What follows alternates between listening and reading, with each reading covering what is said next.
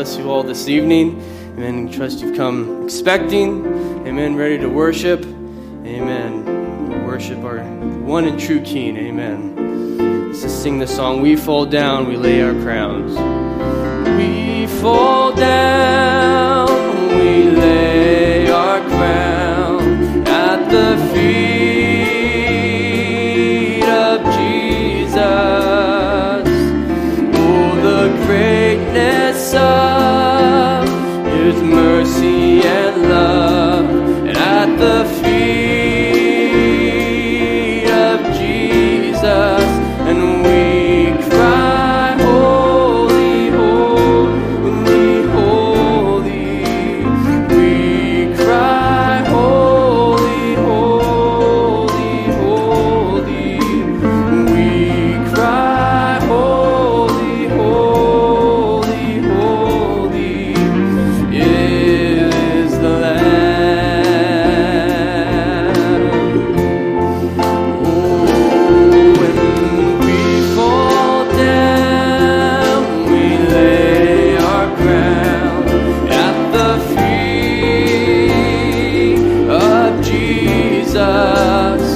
Oh, it's the greatness of His mercy and love at the feet of Jesus, and we cry, holy, holy, holy, and we cry, holy, holy, holy, and we cry, holy, holy, holy is the Lamb. We fall down. And we fall down, we lay our crowns at the feet, of Jesus. He is the greatness of, mercy and love at the feet of Jesus, and we cry, holy, holy, holy, and we cry, holy, holy, holy, and we cry, holy, holy, holy is the Lamb, and we cry, holy. When we cry, holy, holy, holy, we cry, holy, holy, holy, and we cry, holy, holy, holy, who is the Lamb. The Revelation song. Worthy is the Lamb who was slain. Holy, holy is He. Sing a new song to Him who sits on heaven's mercy seat. Oh, clothed in rainbow of living color, flashes of lightning, rolls of thunder. Blessing and honor, strength and glory and power be to you, the only wise King. We sing holy, holy, holy, holy is the Lord God Almighty, who was and is to come. Oh, with all creation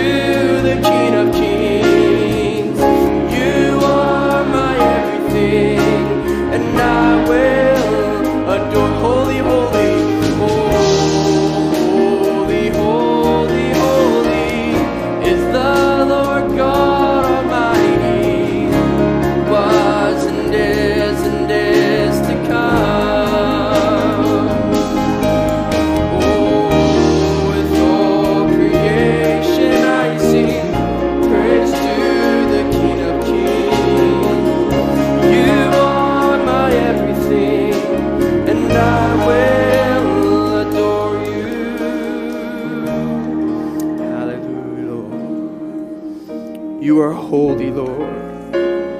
We worship you, O God. We are thankful, O Jesus, for all that you've done for us. O God, that we can stand here and sing, holy, holy, holy is the Lord. Oh, there's no name like the name of Jesus, that we can raise it up, shout it out. Hallelujah, Lord. We praise your name, O Jesus. Hallelujah. Just as we go to prayer, Brother Jeff Woolman, could I have you open up the service in a word of prayer? Brother Eddie Lamb has written a prayer request to remember his nephew. He fell and fractured his skull. He's currently in the hospital in Seattle awaiting further tests. And we bring that before the Lord. Just as we go to prayer, can we sing We Fall Down, We Lay Our Crowns at the Feet of Jesus? We fall down, we lay our crown at the feet of Jesus. The greatness of his mercy and love at the feet of Jesus. And we cry, holy, holy, holy. We cry, holy, holy, holy. We cry, holy, holy, holy is the Lamb. We cry holy one more time. We cry holy. When we cry holy, holy, holy, we cry holy, holy, holy, we cry holy, holy, holy is the Lamb.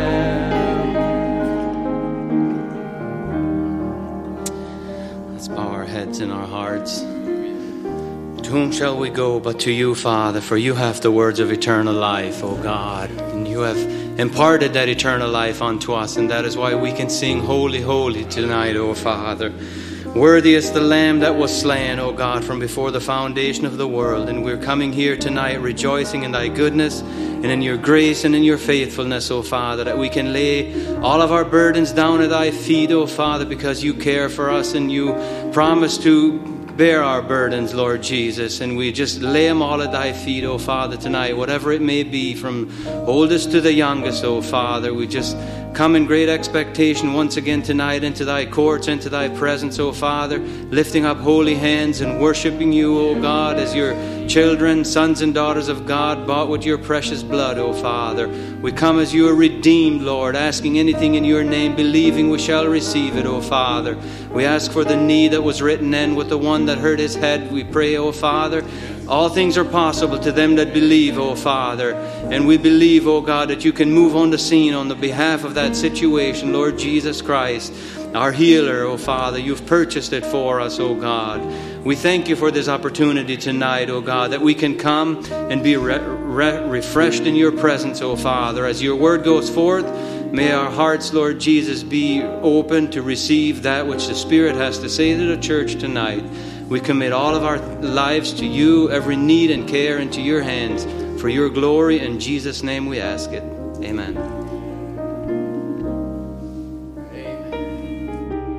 Have your seats. Our brother Ray has a special for us. So as he comes, we have a few announcements to make. This Saturday, there'll be some camp cleaning for those that have done camp cleaning in the past. Amen. We thank you for your help. And that will be at 11 o'clock, but you can show up earlier if you want to and get done and get out of there earlier. That is planned to start at 11 o'clock on Saturday, this Saturday. And this Friday evening, there's an event at the school for the family and the children, and there's more details at the bulletin board for you guys there. Amen.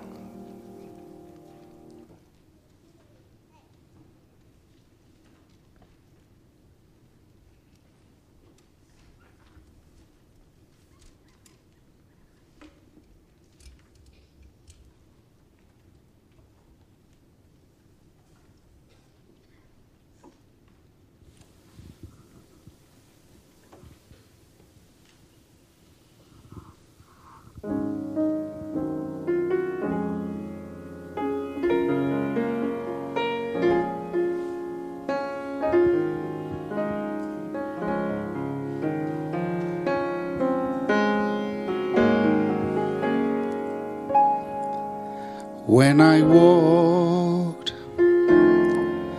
through the door, I sensed His presence, and I knew this was a place where love abounds.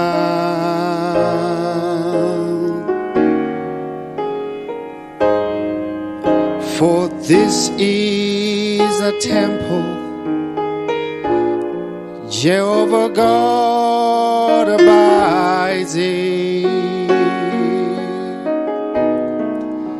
and we are standing in His presence on holy ground. We are standing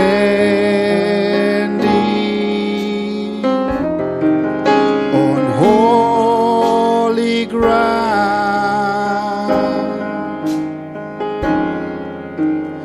and I know that there are angels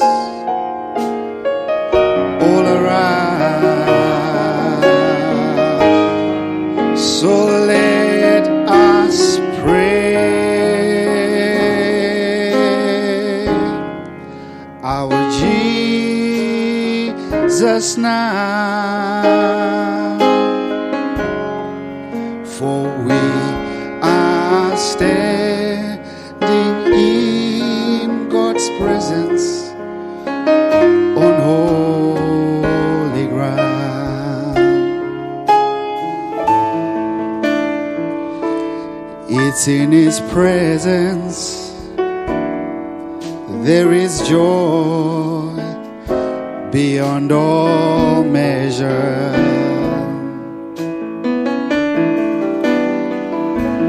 It's at His feet that peace of mind can still be found. So if you have a need, I know this Jesus is the answer. Reach out and claim it, for you are standing on holy ground. Oh, we are standing on holy ground,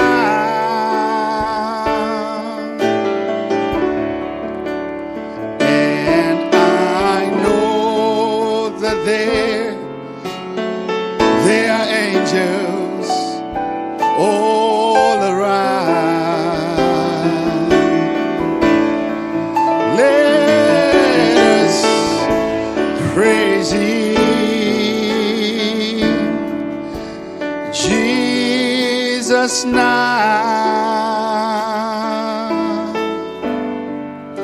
for we are standing in His presence on holy ground.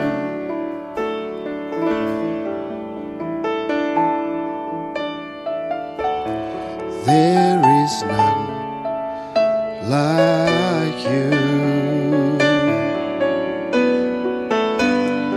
No one else can touch my heart like you do. I can search for all eternity, Lord, and find there is none like you. Oh, there is none like you. No one else can touch my heart like you do. I can search for all eternity, eternity, Lord, and find there is none like you. We are standing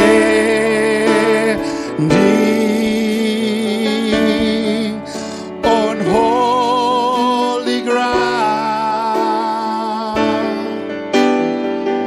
Oh, and I know that there are angels there all around. So let us praise Jesus now,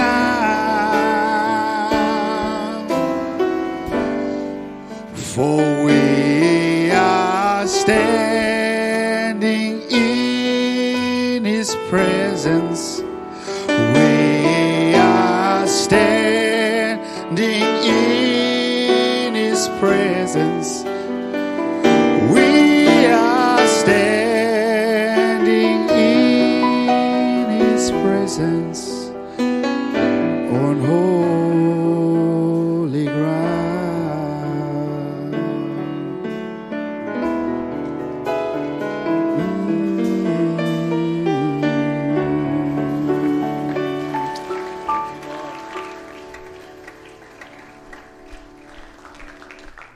Thank you, Brother Ray. Just as Brother Jean comes, can we sing In the Presence of Jehovah? Can we start with the first verse? In and out of situations, that tug of war at me. Oh, all day long I struggle for the answers that I need. Then I come into His presence, and all my questions become clear. And for a sacred moment, no doubt can interfere. In the presence of Jehovah, God Almighty, Prince of Peace.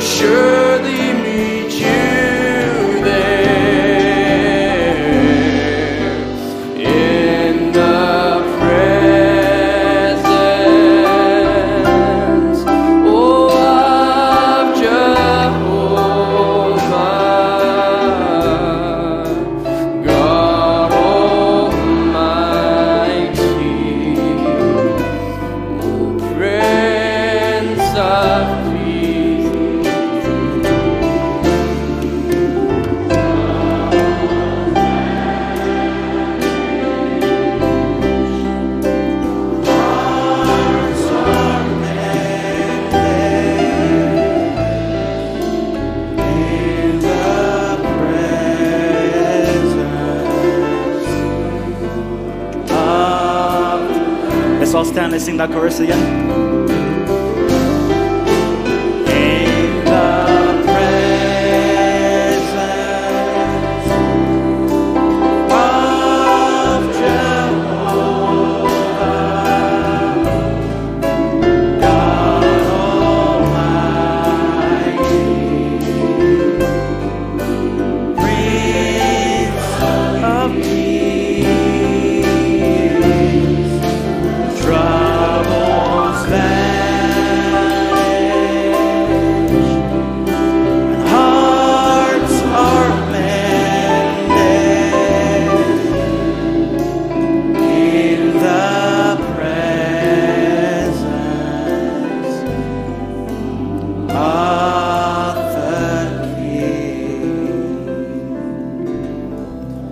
Believe you are in His presence tonight? How many believe what you just said? Your troubles vanish and hearts can be mended in His presence? This is where we have the answer to all our needs. This is where we lay off the pressure. This is where God meets us. Amen. How many ever need tonight? You just keep playing that song, Brother Ryan, and let's just go to Him in prayer tonight. I wonder if you can just look up to Him tonight. In your own way, in your heart, whatever need that you have, maybe just focus on that request and that need in your heart and say, Lord, I realize that I'm in the presence of Jehovah tonight. I'm in the presence of the King, and I realize that there is nothing that I'm going through right now that you're not aware of. There's nothing in my heart, even as the brothers were talking about on Monday at a prayer meeting, that we have unspoken needs and unspoken requests. There's things that are so personal and so precious and so dear to our hearts, but He knows all about it. And the Word of God can come and meet that very need tonight. In the intimacy of His Word, He can speak one word that your neighbor knows nothing about, but you know that God spoke to you. He's that type of a personal God tonight. Let's go to Him in prayer now tonight. Heavenly Father, we come to You as Your people, Lord. It is written in Your Word, a man shall not live by bread alone, but by every word that comes from the mouth of God, Lord. Lord, our soul hangs upon every single word tonight, Father. One word from You can be the difference tonight, Lord.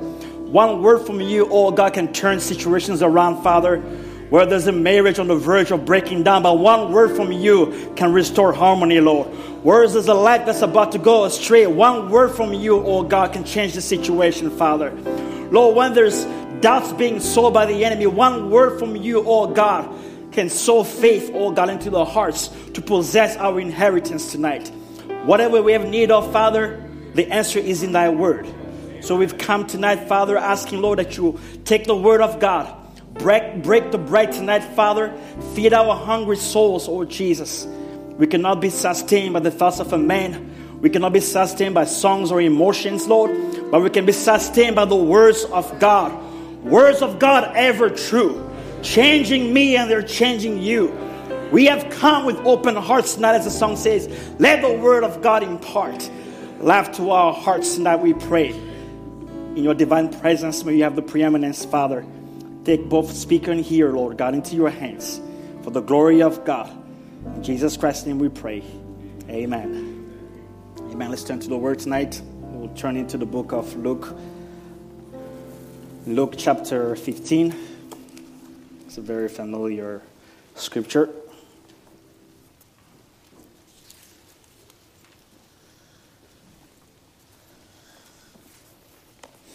Luke 15, we will be starting from verse 11.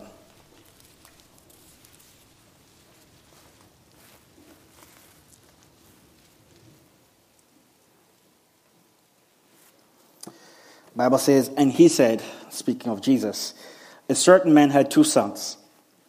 And the younger of them said to his father, Father, give me the portion of goods that falleth to me. And he divided unto them his living.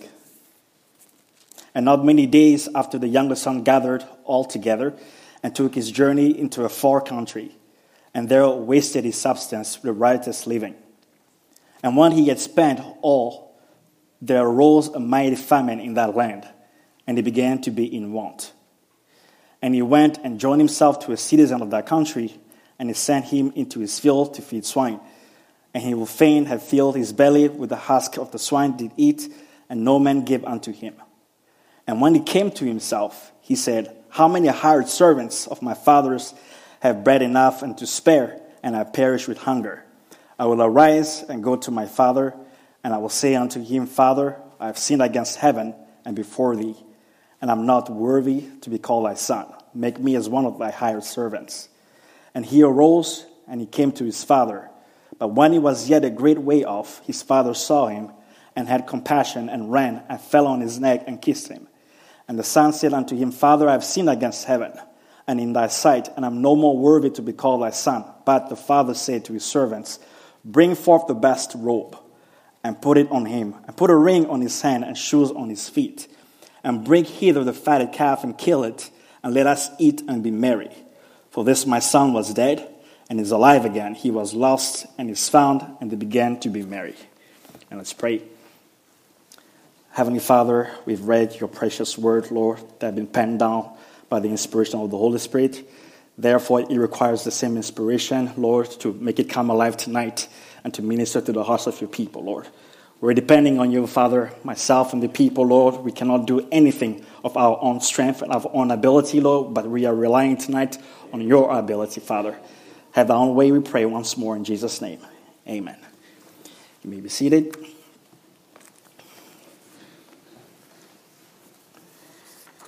First, I'd like to bring your greetings from Brother Simon Peter Sese, who's a pastor in New York, just outside of New York City. I was there for a weekend for work, and then I had some time to fellowship with them and speak to the people over there. And it was just a wonderful group of believers. I had no idea there was such a group outside of New York. It was just such a wonderful, wonderful time that I will forever cherish.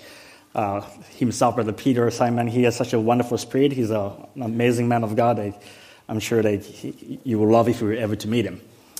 I spoke there on a subject I spoke here on the mechanics of mercy, and I took part 2 there, and I thought that I'll come back here and take part 2 as well, but it seems like the Lord wasn't going that direction, and seeing that there's camp coming up next week, so maybe tonight it's going to be a little exhortation as we prepare for camp. Is that okay? Again, once more, there's nothing new, nothing that you haven't heard yet, but perhaps you can just look into some of these things here that the Lord has put on my heart, and I pray that God can just take the bread and break it and multiply it tonight. I would like to turn to Luke chapter 16, verse 16, as we enter into the subject here. It's just one verse. It says, The law and the prophets were until John. Since that time, the kingdom of God is preached, and every man presseth into it. And now these 2 scriptures that we read maybe seem a little bit unrelated, but maybe we can connect them as time goes on. There is a pressing into the kingdom of God. It's not just something that you stumble into. It's not something that you carelessly and casually walk into. There is a pressing. It says that since the kingdom, people were looking for the kingdom of God, and Jesus came and says the kingdom of God is amongst you. And when people realized that the kingdom of God was within reach, now people could press into it. It's like realizing that what you were looking for your entire life, there was no way of accessing it. But now all of a sudden it's within reach. It was so far away from you that you could never even get any close to it. But now it's within reach. And then the closeness of the kingdom of God requires a pressing into it. Because only those that are truly looking for it can really press into it once it's within reach. So that's what the scripture is saying here, that since John, so now the kingdom of God, every man that enters into the kingdom of God. Is that what the Bible says? Since that time, the kingdom of God is preached, and every man presseth into it. It doesn't say some press into it. It doesn't say that those who want to. It says every man that's ever entered into the kingdom of God entered the kingdom as a result of pressing into it. There's no exception. Like there's no other way to enter in the kingdom without pressing. It's like the parable of the marriage supper. You have to come through the door and have the robe. There's a way, there's an appointed way, there's a chosen way that God has provided for you to come into the kingdom, and that's by pressing. And then you say, I'm not into the kingdom of God. And the question is, are you pressing into it? Are you pressing into it, or are you sitting in your pew, waiting for a good service, and waiting for a particular type of atmosphere, and waiting for somebody to put you into the kingdom of God? Or are you actually pressing into it? Or are you waiting for a camp service? Maybe I'm going to sing on the camp service and the power of God will come in such a tremendous fashion and I won't have to do much work. I'll just lift up my hand and say, I accept Jesus and I'll be into the kingdom of God. You're deceiving yourself. Because the scripture tells us clearly, every man, and I say every woman, every child, every adult, every teenager, anybody who finds themselves into the kingdom, if they were to be asked, how did you get into it? I pressed. I pressed into it. And the pressing here implies that there is some opposition. It implies that there's some hindrances. It implies there's some obstacles in the way. And somebody who's determined to go into the kingdom of God makes his way through all the obstacles. That means that there's nothing that's going to hinder him from pressing into it. I believe Gabe was sharing the testimony a while ago when the Lord began to deal with him. And I believe Brother Michael Yee was ministering on finish it. It was the thought of finishing. Jesus didn't go halfway to the cross, but he finished it. And the Lord began to deal with Gabe and said, you have to finish it. You have to finish. You have to finish. And then he thought, is this okay, Gabe? He thought that if there's an altar call, that'll be a great opportunity because there'll be an altar call, then I can just go to the altar. And Brother Michael closed the service and he says, we're going to sing, what was the song again, Gabe? Jesus Dropped the Charges. It's a clapping song. It's like, Jesus dropped the charges and the entire church is rejoicing. And Gabe is like, how am I going to get to that altar? It's like there's no altar call. There's no song that will suggest that sinners can come to the Lord and surrender their lives. But there was something taking place in Gabe. There was a pressing. Altar call or no altar call, I'm pressing. Fast song or slow song, I'm pressing. Worship song or praise song, I'm pressing. There is a pressing. There's a determination in him. I will press. Even though the song service or the song that they're singing is probably not the typical song for the sinner to come to repent, but no song was going to stop him from pressing into the kingdom of God. And then he's thinking, I have made plans after church. My friends are waiting for me, but he had to press. And here he finds himself at the altar with people singing, Jesus Dropped the Charges. And he's pressing into the kingdom of God. Why? Because every man who enters the kingdom of God presses into it. So you have no excuse for why you're not pressing into the kingdom. Say, or maybe this song, this song is very special to me. If the song leader can only sing that song, maybe it will encourage me. No. You've not realized where you are, and you've not realized what the kingdom is. Because when you realize where you are, and you realize what the kingdom is, you realize how great the gap is. Then you have to press into it. And we'll see that in the days of Jesus Christ, anybody that had an encounter with Jesus, who was desperately looking for something, press into it. Jesus was on his way to in Jericho, and here comes blind Bartimaeus, and he's screaming and crying out loud, "Have mercy on me, Jesus, Son of David." Why? Because there's a multitude. There's obstacles. There is noise. There's people that are hindering him. He doesn't have any way of going near Jesus. But the kingdom of God is within reach. So what is blind Bartimaeus going to do? He's going to press into it. He's going to do something he's never done before. He's going to do whatever it takes to get the attention of his master, because he's in need. He has to press into it. It's blind Bartimaeus realizing, I'm blind. And here is the one who can give me sight. And unless I can press into it right now, who knows the next time you'll come by my way. There is a pressing into it. You cannot tell blind Bartimaeus, just go on your way believing, one of these days might come back. Good luck with that. That won't satisfy him. Say, maybe you wait. I am blind. This is my chance to see. I'm going to press into it. There comes a time in our lives where our needs are so desperate and so urgent that it requires a pressing into. It doesn't require just sitting in your pew and hoping that something takes place in a service. How about you press into the kingdom of God tonight? Or you say that my need is great, brother. I have such a great need. I need salvation, or my children need salvation. And I'm hoping that something will take place. Why don't you press into it? And then you are wondering, could this be the service? How about you make it the service? Because you can either sit and wait for the service, or you can make tonight that service. Blind Bartimaeus could sit and wait. Maybe one day he'll pass by close enough Then I wanted to scream. I'll just say Jesus because it's within reach. He said, no. I'm going to make this day that day. I'm going to make this day the day that he's going to hear me. How? I will press into it. And now camp is at hand. We're waiting for camp next week, but I'm telling you tonight, press into it tonight. Parents, you said, oh, I've registered my child for camp. God is going to deal with him next week. I pray, press into it tonight. Let your son go to camp filled with the Holy Ghost and get another refilling of the Holy Ghost. Don't wait another 2, 3, 4, 5 days, 7 days, 1 week before God gets a hold of his heart. Somebody who's not born again. If you have a child that's backsliding, is not serving the Lord. He's not serving the Lord. Who is he serving? You can only serve 2 masters. If you're one master, if you're not serving God, who are you serving? There's no child that's backsliding that's just wandering around not serving somebody. He's serving somebody. And you were telling me that you're okay with your son going 1 more day serving the devil. Because there's an appointed time at camp where God can get a hold of him then. That's 1 more week under the servitude of the devil. I say press into the kingdom. Press into the kingdom of God tonight. The woman with the blood issue. Boy, did she press into the kingdom. There was a multitude. She was unclean. And she nudged her way through the crowd. And realizing, according to the law of Moses, every single person that she touched, she made unclean. Who knows how many people were made unclean that day? She did not care.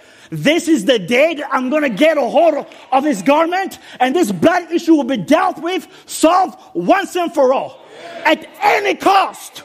No matter what the cost is, I'm willing to go the distance. I'm willing to do whatever it takes to press into it. And when she touched him, he was the only one in that crowd that could not be made unclean by her touch. But it was her touch in return that made her clean. Why? Because she pressed into it. Press into the kingdom of God. Now you say, Brother Jean, that's all good, but didn't you read about the prodigal son? What are we talking about here? Now, Jesus often spoke in parables in the scripture so that the common people could understand.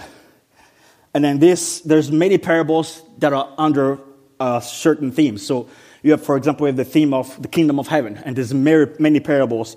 The parable of the sower, the parable of the hidden treasure, the man who found the pearl in the field, the growing seed, the mustard seed. So under the theme of love and forgiveness, you have the parable of the Good Samaritan, the 2 debtors, and the unforgiving servant. Then you have the parable of prayer, so the friend at the night, the unjust judge, the Pharisee and the publican. And you have the parable about the end times, the faithful servant, the 10 virgins, the great banquet or the marriage, the rich fool, the wicked husbandman, the tares, the net, the budding fig, the barren fig tree, and all that. You also have other parables that don't seem to be grouped under any theme, such as the wise and foolish builders, the lamp under the bushel, the unjust steward, the rich man and Lazarus. But then you also have these 3 parables under the theme of redemption or the lost. And it's the lost sheep, the lost coin, and the lost son, which is the prodigal son. So my title tonight is The Parable of the Lost. I would like to take for a text the parable of the lost. It's these 3 parables. When you read in Luke chapter 15, we read about the parable of the lost son, which is known as the prodigal. This one is one of the most well-known parables. We can all identify with that because we were all once the prodigal son.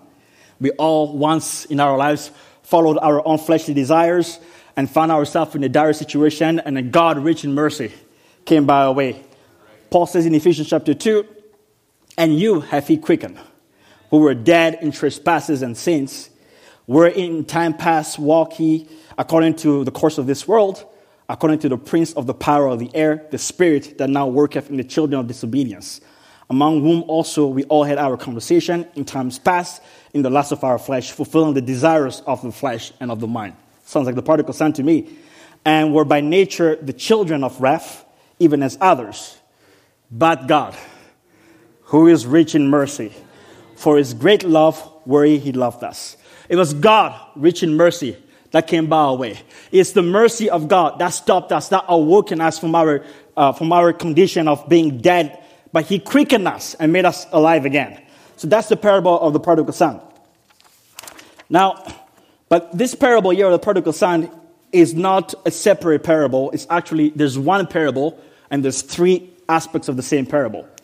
So when we talk about the parable of the lost sheep, the lost coin, and the prodigal son, they're actually the same parable if you look in the scripture. So if you actually go back in Luke chapter 15 where we read, now we can start from verse 1 as opposed to verse 11. It says, then drew near unto him all the publicans and sinners. For some reason, every single time I read this, I read all the Republicans and sinners. I guess the Democrats are the sinners. And it's the publicans, not Republicans. And verse 2 says, and the Pharisees and scribes murmured, saying, this man receiveth sinners and eateth with them. And he spake this parable unto them. Right? So he didn't speak three different parables in plural. It says, and he spoke this parable. It's a singular parable. And now he goes into three distinct stories in that one parable. So he breaks down this parable in three different aspects. It starts with the lost sheep, then it moves on to the lost coin, and then finally the lost son or the prodigal son. So if you continue reading, verse 4 says, what man of you having 100 sheep, if you lose one of them, doth not leave the 99 in the wilderness and go after that which is lost until he find it? And when he hath found it, he layeth it on his shoulders, rejoicing. And when he cometh home, he calleth together his friends and neighbors, saying unto them, rejoice with me, for I have found my sheep which was lost. I say unto you that likewise joy shall be in heaven over one sinner that repenteth, more than over 99 just persons which need no repentance. So we're starting with this parable of the lost sheep. You realize that it's the condition of the sheep that causes concern. As long as the sheep was amongst the entire flock, when it was just 100 sheep, the shepherd is not concerned. But it's when the shepherd comes to the realization that one of them is missing that causes concern.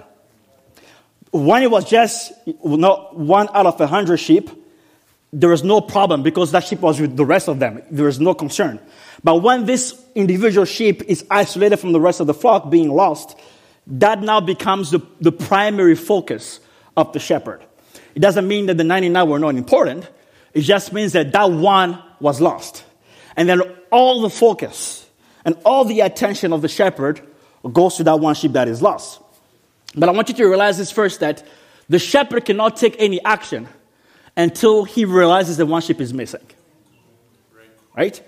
It's coming to that realization that one sheep is missing that pulls the shepherd into work. And the shepherd has to face the reality of the nature or the condition of his flock, coming to an understanding and a realization, wait a minute, I lost one.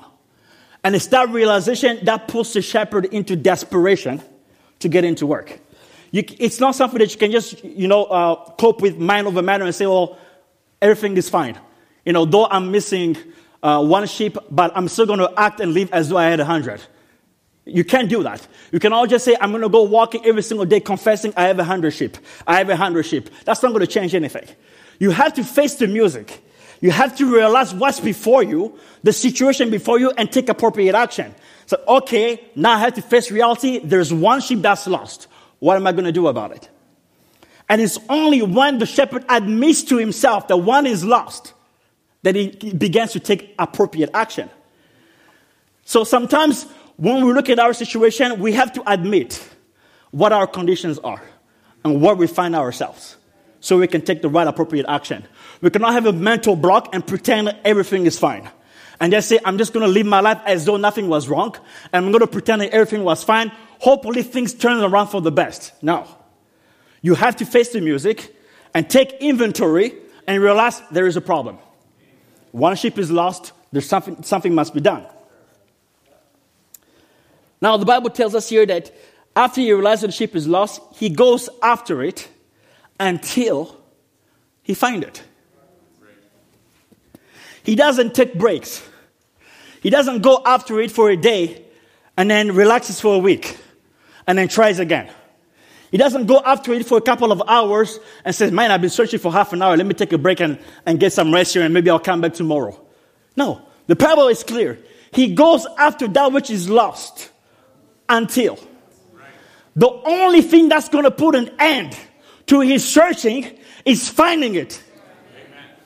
And that's the desperation of a shepherd who knows, he says, that sheep is lost unless I intervene. Who knows what will happen to that sheep? Perhaps a wolf, perhaps a lion, perhaps something. And that sheep is hopeless. Can't find his way back home. I will not rest until. Amen. So the shepherd is determined that he will not rest until that sheep is brought back into the fold. Because even though he's tired, even though he's labored for a long time, even though he's been discouraged by looking here, it wasn't there. He went there, it wasn't there. It's been 2 hours. It's been 4 hours. It's been 5 hours. I'm tired. Even though he was tired, he presses into it. Why? Because nothing will satisfy him until that sheep is restored back into the fold. That type of a determination can only be appeased by the answer. You tell the woman with the blood issue to take a break and go back and try another day. You go ahead and tell blind Bartimaeus, take a break, try another day. There comes a situation in our lives where we need to press until. And when the sheep is found, there will be time to rejoice. There's going to be a time to rejoice. There's going to be a time to rest. There's going to be a time where you can sleep at night. But until then, press until. You say, Brother Jean, I've been praying for my child every single day. I'm tired. I'm just going to rest upon it and trust that one day it will be well. The time for rest will come. Until then, press. Press into it until then. One day you will rejoice with your child that's been lost. One day you'll be rejoicing with your daughter that's been gone for years. But until that time comes, press into it. Now, I'm very conscious that I'm only speaking to whoever I'm speaking to, if that makes sense. I trust that the Holy Spirit will take what I'm saying to whoever this is for. Okay? So when the lost sheep is found, the Bible says that the shepherd takes him and put him on his shoulders. In other words, that sheep that was lost ceases from his own works. Because the sheep was wandering around, laboring, working, wandering around, trying to find his way, lost, going for hours and tired. But once the shepherd found him, it's no more about his works. The shepherd says, lean on my strength. No longer your works, it's not my works. Your entire weight and your burden are now on me. I know the way. You come to a place of rest. See, there's a place of rest after the fact. Now the Bible says in Luke chapter 19, and Jesus entered and passed through Jericho. And behold, there was a man named Zacchaeus, which was the chief among the publicans, and he was rich. And he sought to see Jesus, who he was, and he could not for the press, because he was little of stature. And he ran before and climbed up into a sycamore tree to see him, for he was to pass that way. And when Jesus came to the place, he looked up and saw him and said unto him, Zacchaeus, make haste and come down, for today I must abide at thy house. And he made haste and came down and received him joyfully. And when they saw it, they all murmured and said that he was gone to be guest with a man that is a sinner. And Zacchaeus stood and said unto the Lord, Behold, Lord, the half of my goods I give to the poor. And if I have taken anything from any man by false accusation, I restore him fourfold. And Jesus said unto him, This day is salvation coming to this house, for so much as he also is a son of Abraham. For the Son of Man is come to seek and save that which was lost. Now again, this tells us that there was a pressing. Jesus was passing by that way, and Zacchaeus could not get any close because of the crowd. So what does Zacchaeus do? He does something unusual. He runs. He climbs up a tree. He's willing to do whatever it's going to take to get the attention of the Lord Jesus Christ. Now, as I read this, I began to wonder, how many more like Zacchaeus were there that day and had a need? How many more like Zacchaeus had a need? Maybe if there's a child dying at home. Maybe there was a son that needed salvation. Maybe there was one with sickness. Maybe themselves they were sick, like the woman with the blood issue. How many more in that multitude were there and were hindered by the pressing of the crowd and stopped there? But it's the one who was willing to press into. He is the one that Jesus says, make haste because tonight I will abide in your house. He was the one who had Jesus in his house. I wonder how many tonight have a need. But I wonder who is going to be that brother? And who's going to be that sister? Who's going to be that father or that mother who's going to say, Lord, I'm going to press into it tonight. And Jesus says, because of your pressing, I will abide in your house. And then the rest wondered, how come you only went to Zacchaeus' house? What about me? Did you press into it? Jesus came because that was Abraham's son. Zacchaeus was a child of Abraham, but Jesus didn't come and say, hey, Zacchaeus, where are you? I've come for you. No. Zacchaeus had to press into it. Jesus gave him the opportunity by coming to where he was. Then it was up to him to press into it. Maybe you're saying that if the preacher begins to speak exactly what is in my heart and what I'm pondering about, then I know that God is speaking to me. Why don't you be the one who presses into it and changes the preacher's subject to talk about what's on your heart? Do the pressing.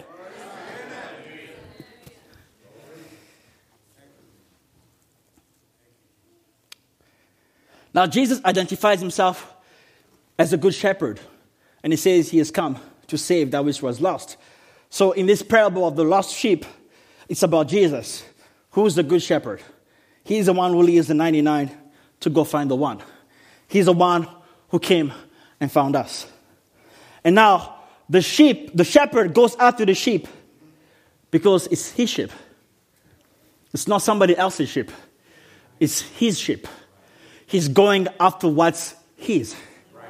As Brother Thomas has been ministering in the series on mine, he can say, it's mine. That sheep is mine. Why are you going? I'm going after it. Why? Because it's mine. And the shepherd didn't go in the wilderness looking for any other wandering sheep. He had one sheep in mind, and he was going for that sheep because it was his. The shepherd knows the sheep. All the shepherds in Israel, they knew the sheep. They knew them even by name. They had marks on the sheep. They could identify which one is theirs. So perhaps that shepherd was going looking for a sheep, and he found another one. That's not mine. He kept looking. That's not mine. Because he wasn't trying to fill a number. It wasn't about, I need 100. I'm going to find whatever sheep I found.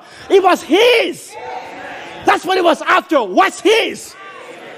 What is Brother Tom trying to get you to understand? Go after what's yours. Caleb said, give me my mountain. Not any mountain. I want the one that Moses promised me. What's mine? My sheep, my son, my daughter is mine. That's what I'm pressing for. What's mine? This shepherd doesn't ask another shepherd to go look after his sheep. I've lost one. You go do the looking. I will stay.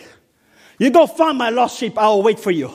He doesn't hire people and say, I'll give you $500 if you find my sheep. He understands I'm responsible for it. It's mine. I labor for this sheep. It's mine. It's the sheep of my flock. It's mine. I'm the shepherd. It's mine. No man is going to do my job for me. I'm going to be the one who's going to roll up my sleeve and go after what's mine. Not the preacher at camp.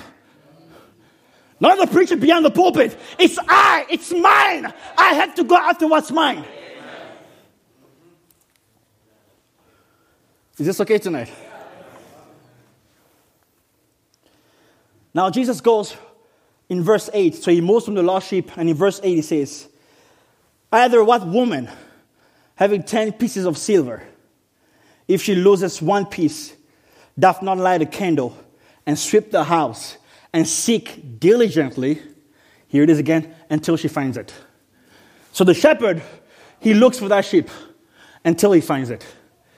And there's a common theme here. And now this woman who loses a coin, she looks for it until she finds it. And when she had found it, she calleth her friends and her neighbors together, saying, rejoice with me, for I have found the peace which I lost. Likewise, here it is again, I say unto you, there is joy in the presence of the angels of God over one sinner that repenteth. So something is lost. There's a realization that it's lost.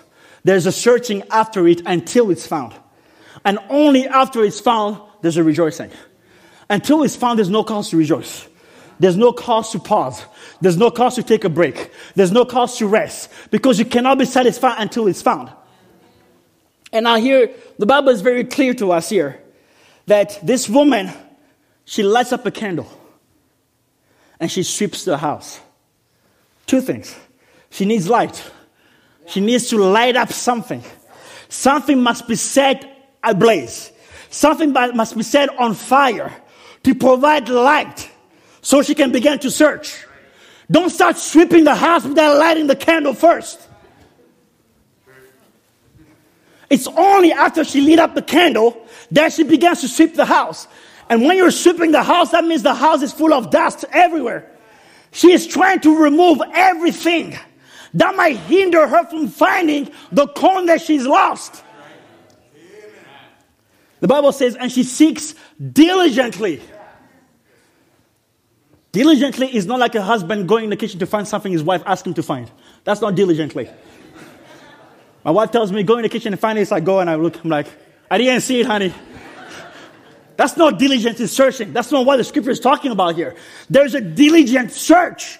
That means you turn every stone, every corner of the house. You even search in places you've not looked into before. You revisit areas of your house that you've not visited in a long time. You start to search in your heart in places you've not searched before. Why? You're being diligent. Is there any dust in my house? Is there anything in this house that might be hiding this coin or that may hinder me from finding the coin that I have lost? If there is, sweep it up. But first, light up that candle of the gospel. Set your soul aflame with a real burden and fire of the Holy Ghost. Then you can begin to search. What's the purpose of searching with no true burden? Light up the candle. When that candle is lit, when yourself, you're reconsecrated. When yourself, your life is where it's supposed to be. When the fire of the gospel and the burden for souls burns in your heart, then begin to sweep and search. Now, she lit up the candle, not to go and look at her garments. She lit up the candle, not to go in the kitchen and make something to eat. The candle was lit with one purpose, to help her find. One purpose. She started sweeping, not because she was doing chores in her house. The sweeping was to find. Everything she did was with one intent, to find. When she came to church, she only had one intent, to find. Every single tape she listened to and every single scripture she listened to, it was to find my child, to find my son, to find my lost coin. Every service with one intent, to find. You say, but you have the candle is lit. Do something else with it. I have to find. The candle has been lit so I can find what I lost. When your focus is just one thing, my son, my daughter, and that's your only focus. Service after service, every scripture you read, every time you go on your knees, every time you listen to a tape, you're saying, Lord, give me something. Give me a scripture for my child. Give me something for my daughter. What is your only burden? Then you know you're about to find what you lost. Now, this woman is overtaken with a burden and a desperation to find what she lost. Like the shepherd, she needs to come to that realization, I've lost something. Maybe somebody needs to come to your realization, I've lost something. Maybe you have to come to a realization that, wow, my son is really dead. More dead than I thought he was.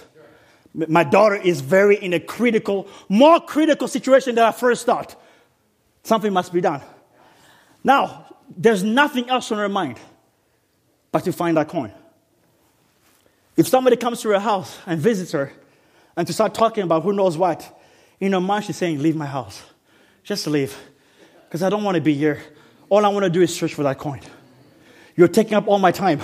I'd rather be searching for that coin. Did you hear what so-and-so said in the market? I have no time for gossip. I'd rather be searching for that coin. Did you see the latest iPhone? I have no time for that. I'd rather be searching for that coin. Everything else becomes distraction. No value to it. If it's not going to help you find my coin, what's the point of all of it? Take a break. Let's go watch Netflix. I'd rather be finding my coin. There's no other way. There's nothing else on your mind. When God is all you have on your mind, for those of you who need salvation, need the Holy Ghost. When God is the only thing on your mind, and nothing else will do. You have no time for video games. You have no time for going to the mall with your friends. The only thing that concerns you, find that coin. Then God can begin to deal with you. Then you're going to find, because such requests in desperation cannot be refused. The shepherd, he found the sheep. This woman, she finds a coin. So she swept the house and she removed everything that was in her way. Everything that was in her way. And she had time for nothing else but that. And similar to the shepherd, she doesn't ask somebody else to do the searching for her. She doesn't go ahead and say, you know what? I used to have 10 coins. I now only have 9. I've lost one something. I'm going to do this. Why don't you spend some time looking for it? She didn't put that on somebody else to do the work. She didn't put it on the ministry to do the work. She had to be the one to search for it. Search for it, bring it back. The shepherd searched for that sheep, brought it back. Why? It's his. This coin is hers. It belongs to her. She's not searching for any coin. She's searching for the one that she lost because it's hers. And when she finds it, she rejoices. And her joy becomes everyone's joy. Now, the reason why the rejoicing is mentioned in both cases, especially in the lost sheep, is that the sheep that was lost experienced the despair of being lost. And then the comfort of being found. And then the shepherd experienced the despair of losing a sheep and the relief of finding it. So in other words, there is a blending of joy and harmony. The joy of the shepherd blends with the joy of the sheep. The joy of the one searching blends with the joy of the one who was found. It's the restoration of things in the way they ought to be that brings completeness to the shepherd. So when God finds you, you experience the despair of being lost without God. And then the relief and the joy of being found and saved. Likewise, God experienced the emptiness of having no fellowship with you. But when he found you, his joy was complete in you. And then your joy was complete in him. That's the blending and the harmony of rejoicing. When the one who was lost is found. And the one who was seeking finds.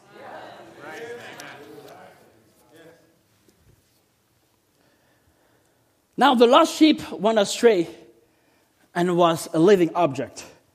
But the lost coin has no life in it.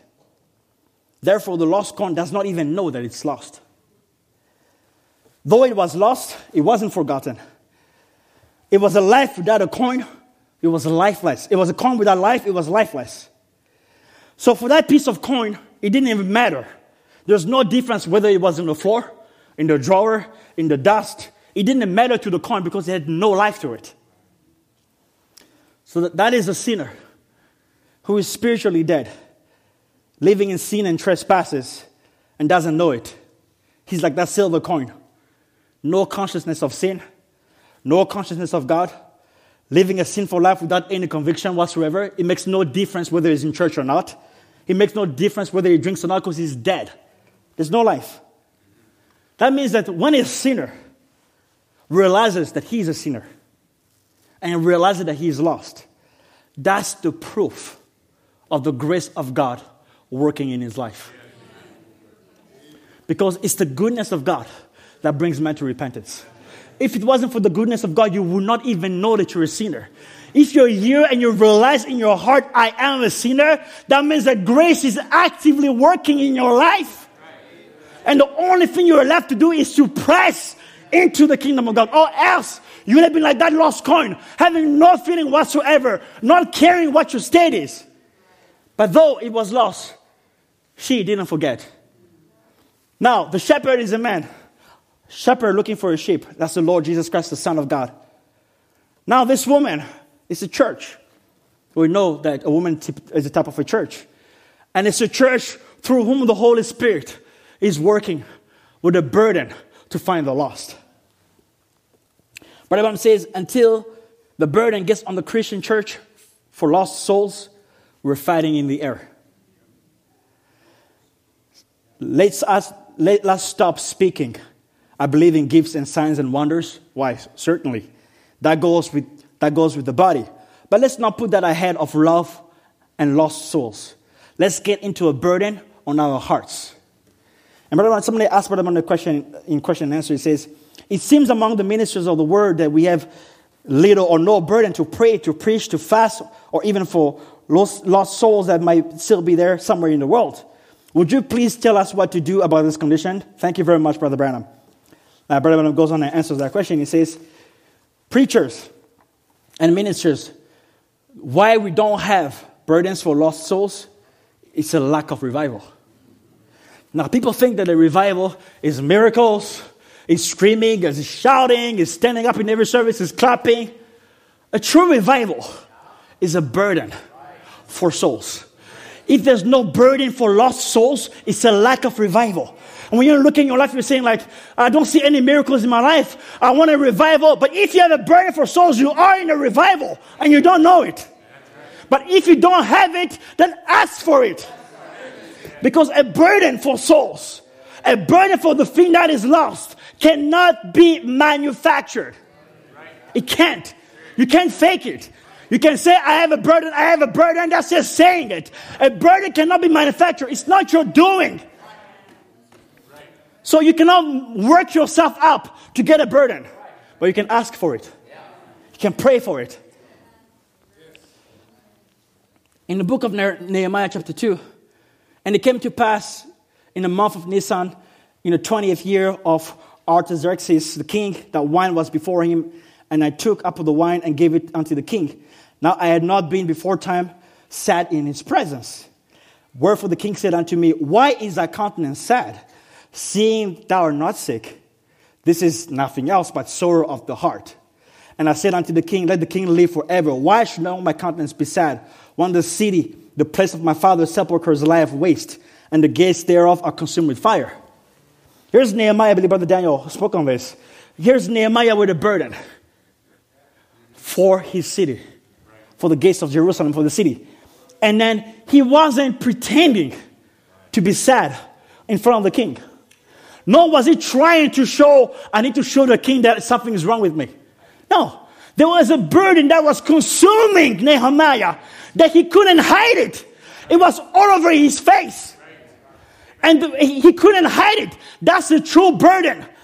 Go ahead and start searching for burden in the message. You see what Brother Branham says. It's that thing that's unbearable, that won't let you sleep at night, that won't let you eat, that life loses its meaning. You have time for nothing else. That's a true burden. Unless you have that, you don't have a burden. I'm not trying to be legalistic. I'm just trying to convey something on my heart. And if the Holy Spirit speaks to you, then it's for you. If it doesn't, then it's not for you. That's fine. But that burden, if it's not there, then what you have is a concern, not a burden. If all you have is like, oh, my son is lost. Lord, I need you to save my son. And then you're waiting one of these days, that's not a burden. A burden is that thing that you can't go to sleep. Every single time you pray, you bring it before the Lord. There's no peace until when you're going to church, you say, Lord, one scripture. When you're having devotion, you open your Bible, give me one scripture. When you're praying, Lord, one word from you. When you're listening to a tape, what can I do, Lord? Is there something in my life that I have to change? What do you need me to do? What will it take to turn the situation around? Your focus is zeroed in on that one thing alone.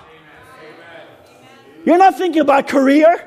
You're not thinking about money or vacation. You're thinking about, I need my son. That's the only thing on your mind. That is what a burden is. When you're out of nowhere, You are working and it grips you. And you excuse yourself. Maybe you go in the washroom and you bow your head like, Lord, no matter where you are, maybe you're on the bus on the way to work and it comes to you. That's what the burden is. It goes, it comes back. It goes and comes back. And that burden will only be satisfied when that which is lost is found. Unless you have that, you don't have a burden. And what you should be praying for, Lord, give me a burden. Give me one like I've never had before. I'm getting a little bit ahead of myself. You think the Mexican woman with the dead baby was going to be satisfied by anything else than her child being raised from the dead? Read the account. Over 500 ushers trying to stop her from getting to the prophet. She's climbing under the feet, over the shoulder. She's a little woman with a baby in her hand and they can't contain her. You try to tell her, just go back home and believe that your child will be raised from the dead. Try and tell her that and see if that satisfies her. Bible says, and I love the quote, she said, my son is dead. He's been dead since this morning. I must get in there. She must press into it. And when I read it, I thought, oh Lord, maybe a mother will say, my son is dead. He's been dead for 5 years. I must press into this. Maybe a father will say, oh Lord, my daughter is dead. She's been dead since 2016. I must press into this. Oh Lord, my nephew is dead. He's been dead since 2011. I must press into this. She knew something must be done. And Brother says, he said, she doesn't know me. You go pray for her. She won't know the difference. That will satisfy her. Not that woman. She won't be satisfied by Brother Jack Moore praying. She won't be satisfied by anything else than that child being raised from the dead. Why? The previous night, she saw God give eyesight back to a blind man. And she knew if he can give sight to a blind man, he can restore my son back to me. How many of you have seen God do great things? That ought to put you in desperation. If he's done that, surely he can do something for me. And Brother says, as they went away, I saw a little baby smiling at me. And I said, wait a minute. Wait a minute. When desperation changes the heart of the prophet, and it's, wait a minute. Something is taking place. He said, her desperation changed my heart. And her desperation brought the vision down. It wasn't Brother Branham had a vision. It was her. Her desperation that caused the vision. You want services? They're like tailored for your needs. Press into it. Let your desperation, let your prayer bring that inspiration in the minister to bring exactly what you need. Why? It's your doing it. In other words, she operated the gift by her desperation. She said, I'm going to draw out of this gift what I need and nothing will stop me. You have power to draw from every gift whatever you have need of. That's a real burden. That cannot be manufactured. That can't be faked. Usually it takes a state of emergency to throw us into desperation. See? It's too bad it has to do that. But human beings are so slothful in their mind that it takes an emergency. Something arises, and when they do, it throws them into desperation. God knows our human nature, that we're slothful by nature. Human beings, we get exercise about something, we get anointed, we get inspired, and we carry on something for maybe 2 weeks. Effort, go. 2 weeks, like, whew, exhausted, take a break. Try again in a month. That's just human nature. Something will be said in the service that will particularly inspire you and you're back to your feet. You're like, I'm going to press into this. I'm going to pray. I'm going to be diligent. I'm going to pray. I'm going to be diligent. And you do it, and you do it, no results. You're like, okay, I'm just going to take a break and trust the Lord on this. And then seasons after season, it comes back. And you try again. That's just human nature. The Bible says that God will orchestrate situations and emergencies that will throw us in desperation. You know what throws you in desperation? Is when you think that things are getting better and they get worse. And the more you believe, the more impossible it becomes. That contrast between your reality and your expectation of faith throws you into desperation. And God allows that. He will allow you to believe something and to claim it and to walk into it and things get worse. You're like, what? And like, okay, another service, anointed, inspired, and it keeps getting worse. And then that does something to a human being. And it creates such a confusion, for lack of a better term, but it really throws you into a desperate state. You're like, there's a conflict between my expectation and my reality. What is taking place? Oh, Lord, I'm desperate. Something must change. God allows that. So if you have found that the more you press into it, the more you believe for your children, the more it seems to get worse, no, God is taking you into desperation. He's orchestrating events and circumstances to throw you into that state where you have no other choice but to throw all you got and give all you have.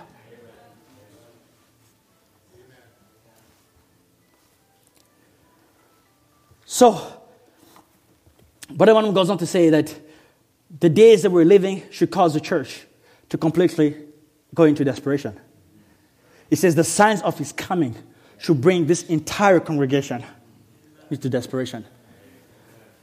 When you realize what's taking place in the world, we are Bible believers, we understand what's happening in the world, and every single scholar of the Bible or every reader of the Bible, like Jeremiah, like Daniel, when he understood that the days of the fulfillment of the prophecy of Jeremiah had come. When you come to that understanding, you see that your redemption draweth nigh.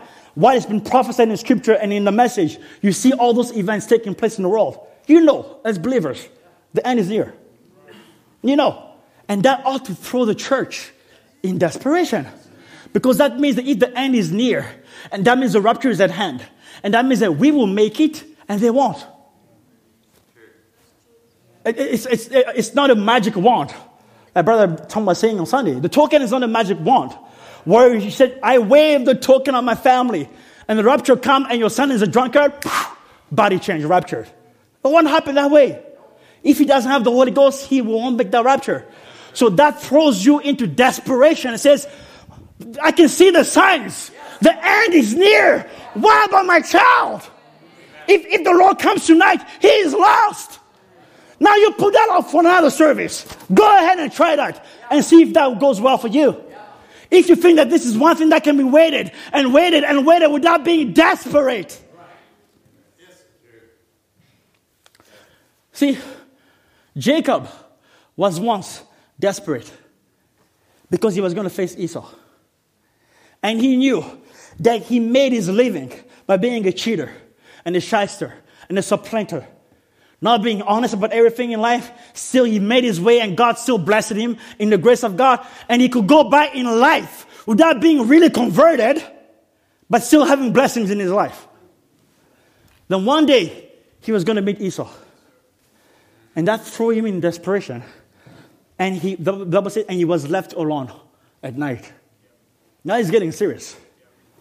And now he begins to wrestle with the angel of the Lord. And he begins to wrestle with him. And Brother goes on to say that maybe as he was wrestling, he felt a little blessing. Maybe he felt something. He's like, I think this is it. No, not Jacob. He was not going to be satisfied by his feeling. He wasn't going to pray until he cried a little bit and say, okay, I think I've cried. I think I've got something from God. Not Jacob. He wasn't going to just pray and pray and pray. I think I've done it now. Jacob was determined until I won't let you go. And the angel of the Lord says, Jacob, you got to let me go. The morning is coming. And Jacob thinks, but so is Esau. The morning is coming, Jacob, but so is Esau. I don't care that the morning is coming. I have to face Esau. Unless I'm a changed man, I can't face Esau the same way. The morning is coming, Jacob, let me go. But so is Esau coming. And the angel is saying, but the morning is here, I have to go. He's like, yeah, you have to go, but I also have to face Esau, so I'm sorry. I'm not going to let you go because you don't know what it's like to face Esau. You don't know what it's like to be me. And I cannot face Esau, Jacob. I can't do it. I've been a supplanter for years. I've faked it for years. But I cannot face this carnal flesh until I'm changed. Because really, Jacob and Esau are twins. And Brother Branham talks about it. One is a carnal man, one is the inner man. It's not two individuals. It's in one body, two natures. This is your Esau. And Jacob is coming to realize that I can't face this unless I'm changed. You're like, but it's almost 10 o'clock. I have to go to bed because work is coming tomorrow. But so is Esau. When you wake up tomorrow for work, Esau will be there unless you're Israel. Unless you meet the angel tonight, you will go back home, Jacob. And when the morning comes, Esau will be there. The morning comes of Jacob, I saw is Esau. When you go back home, Esau will be there. Unless you're changed and transformed, I won't let you go until you bless me. Now in closing, the parable. I have about 5 minutes left. Can I take 5 more? I just need to close here. The prodigal have we read. So the lost sheep, the shepherd goes after and finds it. The woman with the lost coin, she sweeps over the entire house until she finds it. Now the prodigal, he goes, and the father stays home. He doesn't go after him.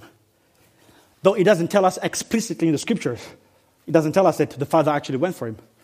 But we know the prophet of God tells us that the angel of the Lord came to that boy and said, wake up, boy. And he said, I will arise. And he arose. And the Bible says, and when he came to himself, he went to his father's house. See, he could not go to his father's house unless he first came to himself. And he couldn't come to himself unless the angel of the Lord went to him. Now let me ask you the question, what sent the angel of the Lord there? It's the Father.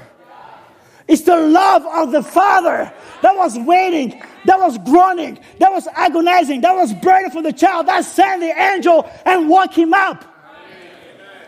Now to make the story short, there's a lot to dig into this, but to make it short. Now the other son comes and he hears the music and he says, I won't go in there. Because this guy, he went and lived with prostitutes. That's what the scripture says. So I guess he knew exactly what his brothers was up to. Maybe he had his servants spy on him and tell him. He knew. He says, I won't go in there because my father never did this for me. Now it's interesting.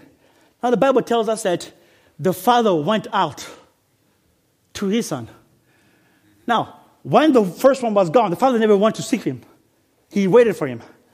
But when this one refused to come in the house, the father leaves and goes to him and reasons with him to bring him back into the house. And I began to think about this. It's one father with 2 sons, with 2 different natures. And he knows how to deal with each one of his sons differently. See, you cannot apply the same thing to all your children because they're all different, with different nature. It takes wisdom to know when to run after, when to plead and wait. That's the wisdom that comes from the Holy Spirit. Now, as I was pondering on this subject here, I began to think, now we can all identify with this, especially parents with lost children, with backslidden children. The one scripture you can go back to is this, because you were the father and your child left, or you were the mother and your child left. So you feel like, this is my scripture. I just have to wait and pray and believe that my child will come back because he's the one who left. But I began to think, how different would the account be if the father was the reason why the child left? Now, it's going to get a little bit quiet here, and I'm just going to express my heart to you. It's one thing when the child leaves because of the lust of his flesh, because of the things of the world, because he doesn't want to serve the Lord, and he leaves. It's another thing when the parent creates atmosphere in the home that began to push the child out. Now, in that case, who's the prodigal? The father or the son who pushed the child out? And sometimes we can be in the position where we did something, or we said something, or we acted in a way that made the children leave. And we identify ourselves with the prodigal father who says, I will wait, I did nothing wrong. I'm going to wait for him to come back home. In that case, the roles are reversed. You need to come to yourself. You need to be awakened and arise and realize, this was my doing. I actually had a hand in this. Maybe in the relationship that I did not have with my children, I failed. Maybe I was too harsh.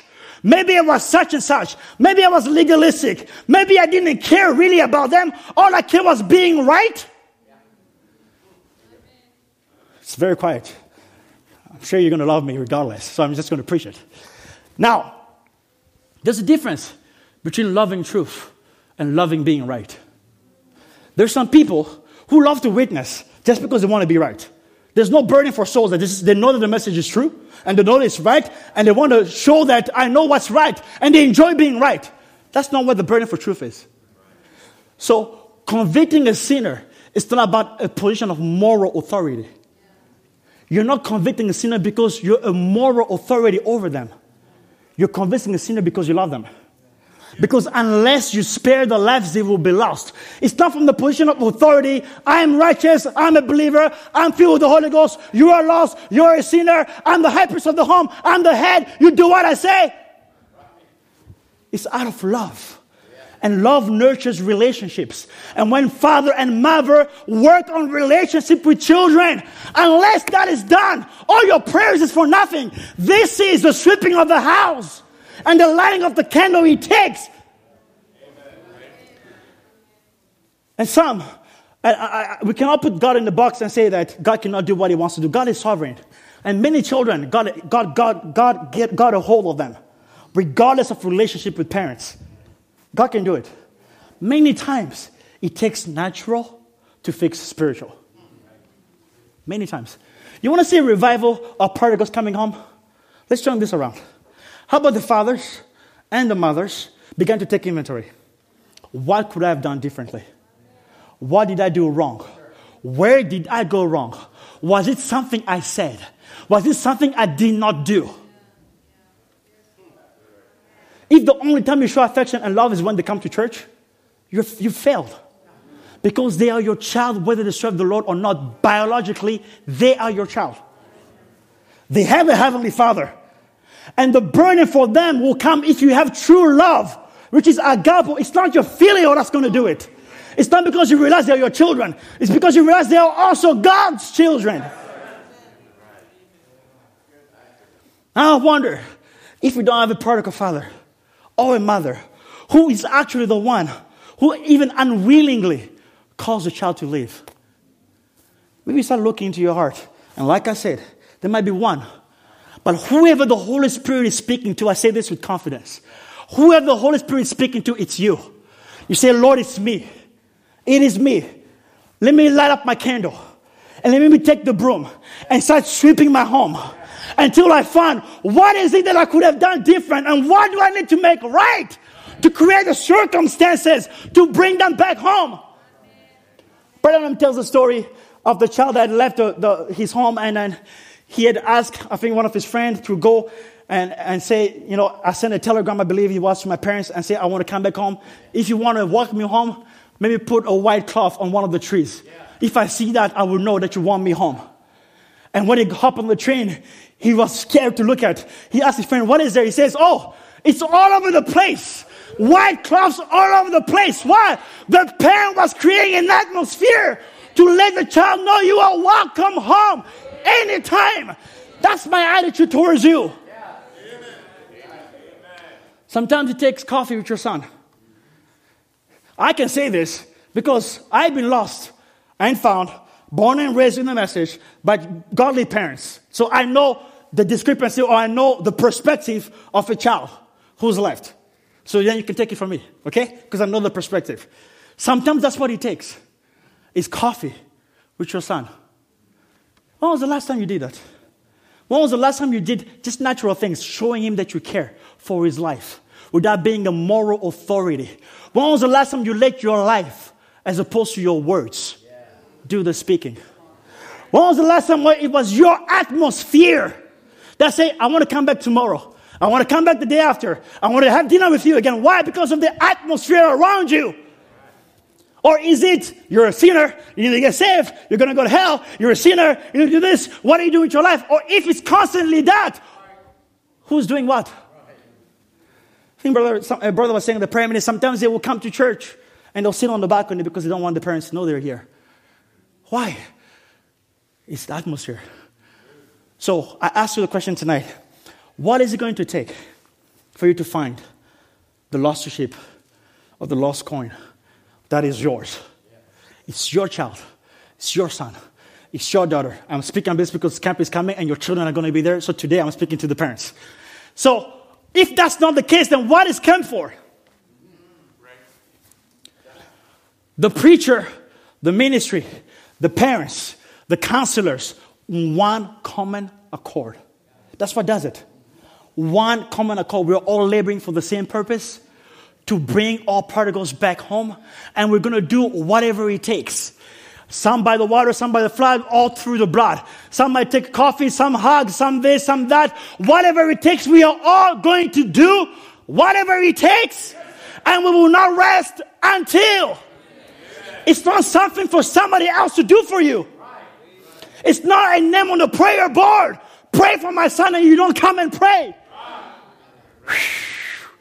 Can be mad at me if you want, but I have to say it. Because if we're praying for your children, and I trust you're praying at home as well, that's great, I believe that.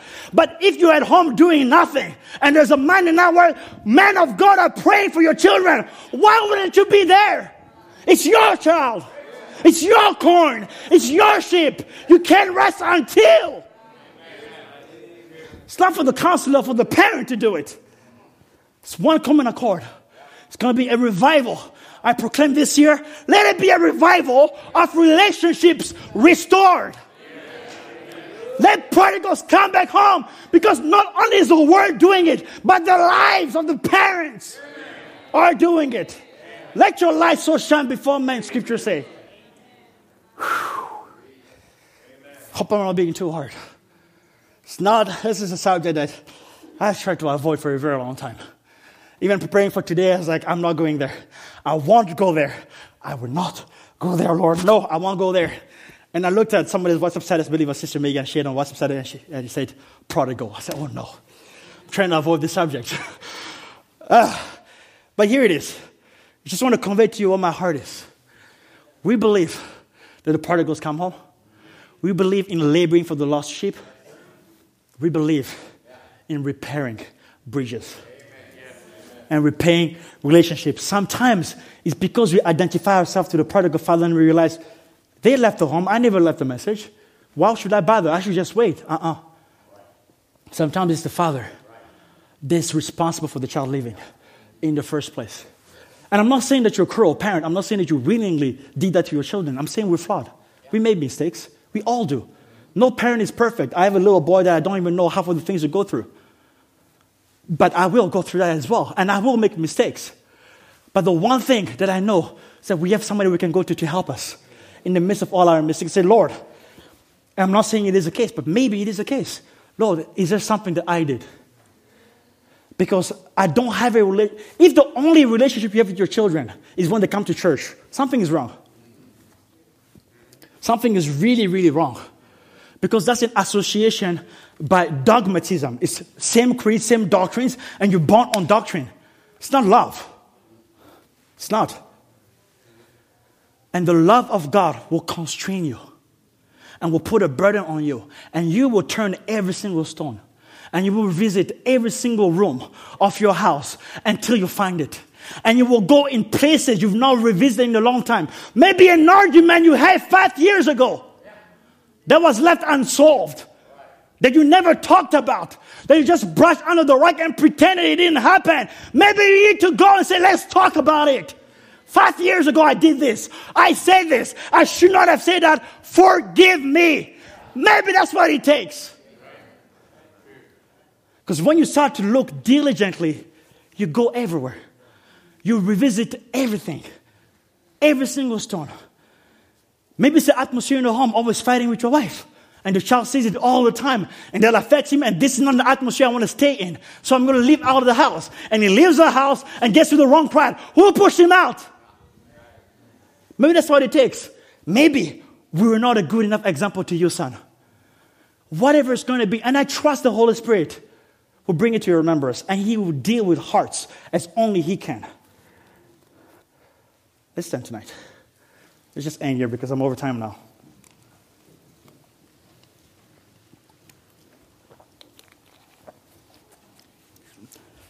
The Good Shepherd is the Lord Jesus Christ, the Son, who went to seek that which was lost. Then the woman looking for the corn is the Holy Spirit through the church, seeking for that which is lost. And the prodigal is the Father Himself, seeking that which is lost. See, the Father, the Son, the Holy Spirit, the church have one burden. It's to seek after that which is lost by all means necessary. And rest is only found after that which is lost is found. When the shepherd found the lost sheep, he said, come rejoice with me, for I have found the sheep that I lost. When the woman found the lost coin, come and rejoice with me, for I have found the coin that I lost. When the prodigal came back home, come and rejoice with me, for my son was dead and now he is alive. There is going to be a rejoicing, and we will rejoice with you. Your joy will be our joy. The joy of one family is the joy of the entire congregation. We will rejoice and give testimonies and praise the Lord and hallelujahs. But until then, we will work. We will pray. We will weep. We will come to the prayer meeting. We will have camp. We will pray at the altar. We will pray at home. We have family prayer meetings. We will do what it takes. We will go out for coffee. We will go out camping. We will do natural things. What needs to be done, like Brother Tom said on Sunday, how much money did we send to India? Working Brother Team, how much money did we send to Uganda for souls out there? And we thank the Lord for that. What about the souls here? Still, whatever it's going to take for one to be back into the fold. See, 99 could be left at home because one was valuable. He could have said, I already have 99. Why do I need the one? No, each soul is precious. And when you look at the three different stories, there are different ratios. See, 1 out of 100 is 0.01%. 1 out of 10 is 0.1%. 1 out of 2 is 0.5. It's different ratio of importance. One lost 1 out of 10, one out of 100, one out of 2. It doesn't matter. The value is the same. The shepherd values the sheep. The woman values the coin. The father values his sons. It's the value. Now, what value do you put on your families, on your children this coming camp? I'm going to do something now. I'm just going to ask whoever wants to come forward. And I don't know if this gets quiet now. We're going to pray.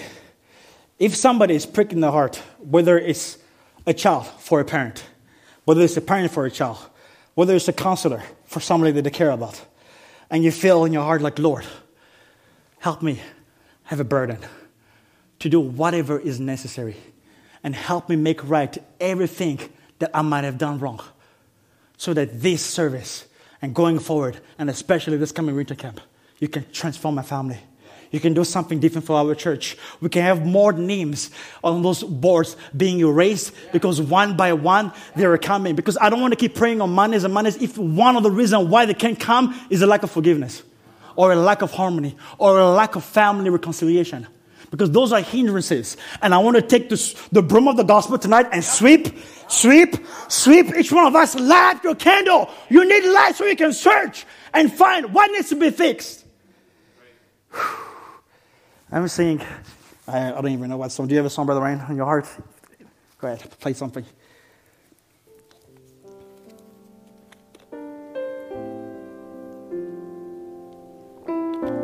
Let's close our eyes, bow our heads. It's you and God now. It's you and God now. Like I said in the beginning, I know the Holy Spirit is speaking to one person. And if He's speaking to you, you know. I don't know. But if it's for you, you know what needs to be done. You say, Lord, maybe I don't really have a burden. Maybe I'm just concerned, but I'm not really burdened. Maybe I have done something. Maybe there's something that I must do for you to begin to move in a special way in our lives. Maybe there's something I have to do first for you to move into my child or my daughter's life. I need to turn every single stone, Lord. Maybe, Lord, I'm failing you somewhere. Maybe the relationship and the atmosphere in the home is maybe not quite right. Maybe I haven't been the perfect example of a father or a mother. Maybe I spoke too harshly. Maybe I should not have said that or done this. And you say, Lord, I heard you. I heard the Holy Spirit. I heard your voice tonight. And I'm not ashamed because I know there's a rejoicing coming. And I will rejoice with that sheep over my shoulder. I will rejoice with that corn that's lost. And I will kill the fatted calf and have a rejoicing feast with the saints when my son and daughter come back home. Whatever it takes, Lord. Maybe it was me. Maybe it was the brother who caused the other brother to leave the home. Whew. Maybe not just parents, Maybe it's the son, the other son, who caused the other son to leave. Or the daughter, who caused the other daughter to leave.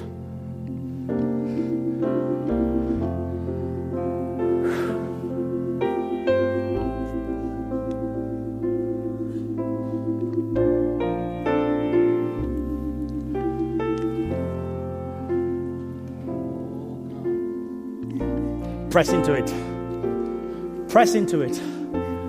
You press into it. Nothing is going to stop me. Nothing's going to hinder me. I'm going to press into it. You say, well, I don't really feel anything, but I know that I heard something from God, but I'm not feeling anything. Don't wait for feelings or a particular song. Press into it. You say, well, maybe there's going to be another service where I can revisit this. Press into it. Press into it. This can be the last service you're ever in, and this camp can be the last camp for your family and your children. This can be make it or break it. Press into it. Father, where did I fail you as a father, as a mother, as a brother, as a minister, as a deacon? Maybe it was a deacon who said something you should not have said to somebody, and they were hurt by it and said, I won't come back. And because of you, let's stop looking at those who have left. Let's start to look at those who stay. Sometimes the ones who stay are the reasons why they leave.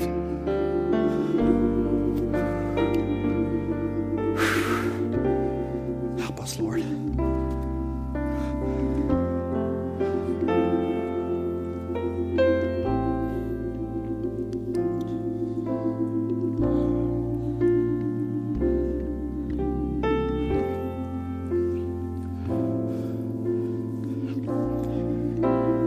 Turn every stone tonight.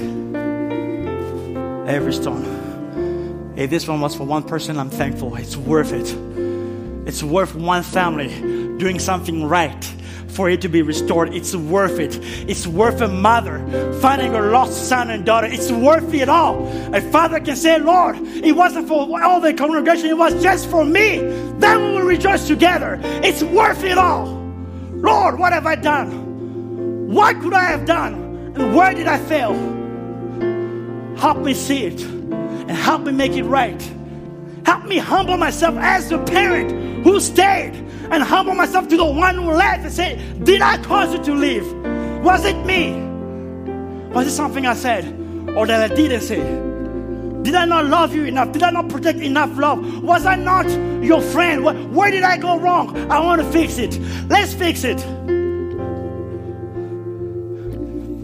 Maybe I should not have said that. Maybe we never resolved that argument we had that day. Maybe let's sit down for a coffee. Let's talk about it. How did I make you feel? I'm sorry I caused you that much pain. Whew. Maybe that's what it takes.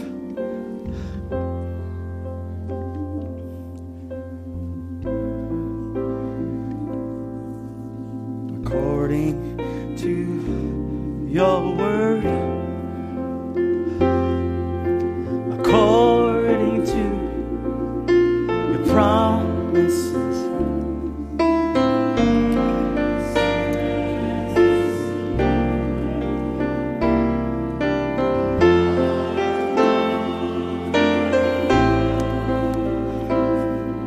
the truth that sets me free, according to your word, O Lord, be it unto me, be it unto me, according to your word, according to your promises, I can stand secure. Carve upon my heart the truth that sets me free, according to your word, oh, be it unto me. Maybe we can sing in the presence of Jehovah again. Can start with the first verse. In and out of situations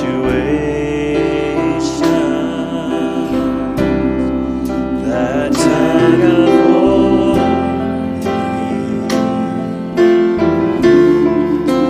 all day long I struggle for the answers that I need. Then I come into His presence, and all my questions become clear. And for a sacred moment, no doubt can interfere. In the presence of Jehovah, Lord Almighty, Prince of Peace, troubles vanish and hearts are mended in the presence of the King. Just before we go in the second verse, just want to say as we close now, for you parents that stayed in your pew, God bless you. That means you've swept the room. You've turned every single stone. Just stand your ground and trust that that which is lost will be found, and press into it. Don't give up. The shepherd found the lost sheep. The woman found the lost coin. The father found his lost son. Your child that's lost will be found. Don't despair. That story doesn't end with anybody losing anything. There's a promise of restoration. Just hold your ground. You've turned every stone. You've done everything right, and you've met with your children. You've made everything right. Just stand your ground and keep living the life. Keep showing them the love that they ought to see, and keep standing your ground as a son of God and see them come forth. And if what you need is a renewed burden, that's all you need to say, Lord, give me a renewed burden.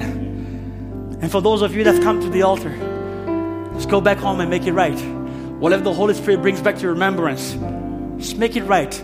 Let there be a harmony in the home, a restoration of relationships, natural, and see the Holy Spirit begin to move in your families. And I trust that this camp will be special for your families. Trust that this was for somebody tonight. God Almighty, Prince of Peace,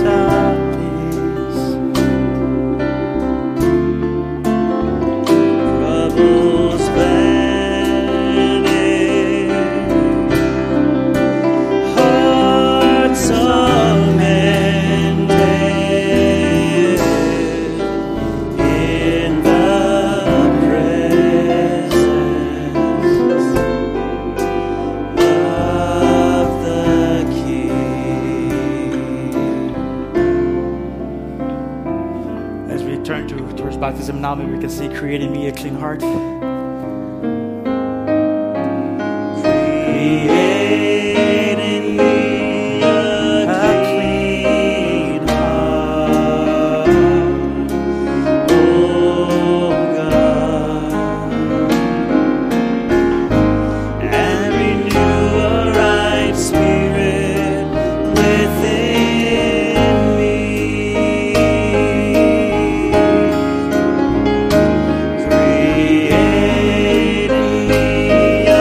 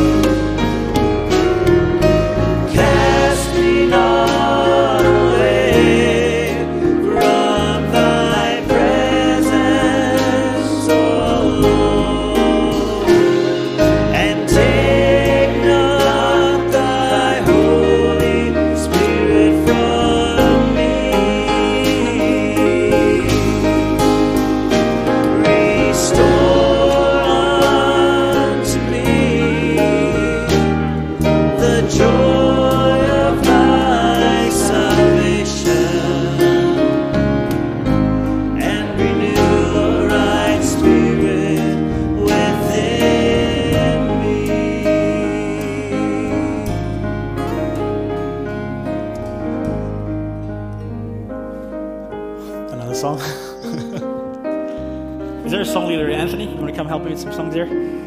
Sorry, I'm not a song leader. You can go back to your seat. We're going to turn to baptism now. And I trust that the Lord spoke to your hearts and heard your cries this evening. The cries of your heart, at least.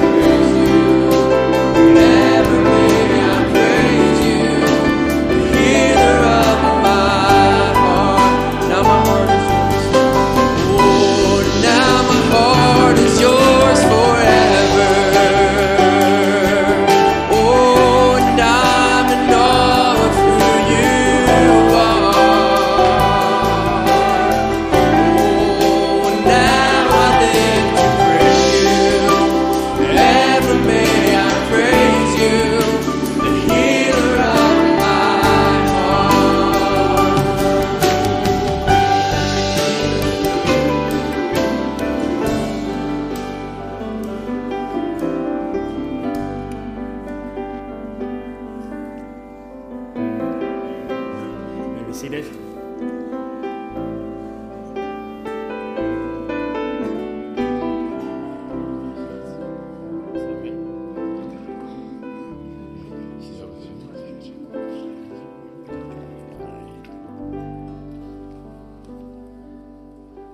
Tremendous service. Wonderful atmosphere. Applicable baptism. Very special time in the very presence of God to see that God will go after the sheep. He'll go after the prodigal. He'll look for the coin. And he found Jeremiah. It's all very applicable. And Brother Jeremiah Lovell, I'd like his dear wife Anna Hope. Could you please stand? Sam, can you stand? Sister Lisa, can you stand? Here's a young man that ventured many, many miles to Cloverdale from Phoenix. Came into the lives of the St. John's. And God found his sheep. God found a real trophy, Sister Lisa. Anna Hope, a tremendous husband. Samuel, a best friend. You've been a treasure that Jeremiah found. But Jeremiah found you as a treasure also. It works both ways. And tonight, Brother Jeremiah, because of the way the Holy Spirit has been dealing and moving, he wants to make sure every stone has been turned over. And I admire a man such as that. Standing before the church of the living God, been a part of the church, loves this word. God has brought him into a tremendous relationship. And he said, Brother Tom, I just want to show the Lord that I want to give him everything. And I said, well then, let's just give him everything. And Brother Branham made many mention a few times. Michael was reading this afternoon. I was reading tonight. The Holy Spirit, when he deals with it, he said, just go do it. Go get baptized. Don't let the devil play with your head. And now the Holy Spirit, by the word of the Lord, I believe, just capped off tonight for you, Brother Jeremiah. And Brother Jeremiah was gracious enough to say, I would love to have Brother Michael be with you in the baptismal tank. I think it'll take two of you. I said, well, praise the Lord. God is gracious. But I'd like a scripture, Brother Jeremiah, if you don't mind. In Matthew 5 and 8. And it's in one of the Beatitudes. It's a very real and dear scripture of mine. And I believe I am standing here with such a caliber of a man as this. Blessed are the pure in heart. They shall see God. And Brother Jeremiah, you have a pure heart before God. And may he use you in the days that lay ahead. May your family be a light to this church and to those that are all around you. And may he crown you with more of his glory and grace. Would you like to say something? Sure. Okay. I was baptized when I was really young, probably around 10 or so. And I raised in the message home, like many young ones here. And from my intellect of baptism, I thought, I don't want to go to hell and want to go in the rapture. And those are pretty good reasons. But just the more I've thought about it, I've come up here and my life has been changed since I've been here. And I feel I have a real birth, and God's given me the baptism of the Holy Ghost. And I've just gone through my life and thought about that, and I just thought, Lord, I want to get baptized for the right reason. That's a good reason, but the right reason, that you died for my sins. You are worthy. You are the worthy Lamb. And I just want to show the world that I'm a new creature, and God has completely changed my life. Amen. And also to thank Brother Ed, even though he's in his late 80s, he's still changing lives. His vision is changing my life, and I can say that. And God bless you all. Thank you. God bless you, Brother Jeremiah. Would you stand right over here? Why don't you hold your wrists real tight there and then right there.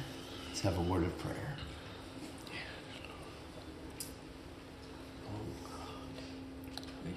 Lord, we love your presence. We love your word, Lord.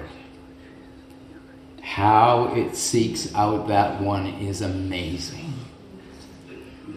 Lord, you're the tender shepherd.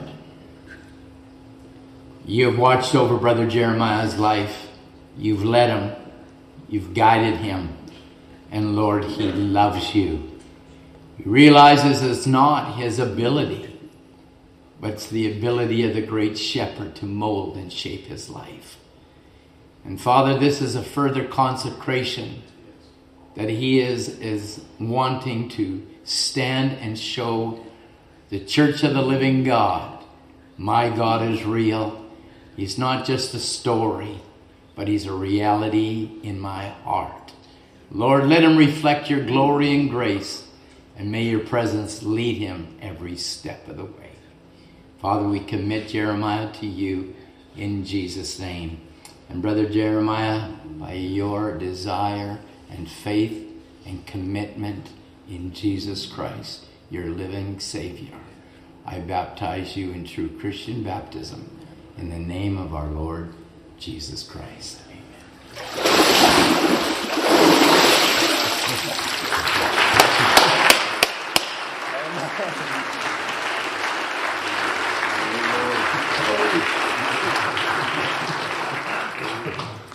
Hallelujah. Just one song that comes to my heart here is, what will it be when we get over yonder? You know, here we sorrow, we cry, we are burdened for our loved ones, we weep, we come to the altar, we weep, we go to bed, we weep. But what will it be when we get over yonder? When all the weeping is over and it's just rejoicing, and then we see all our loved ones, and you say it was worth it all. Every camp, every prayer meeting, every baptism, every sermon, every altar call, every prayer line, it was worth it all.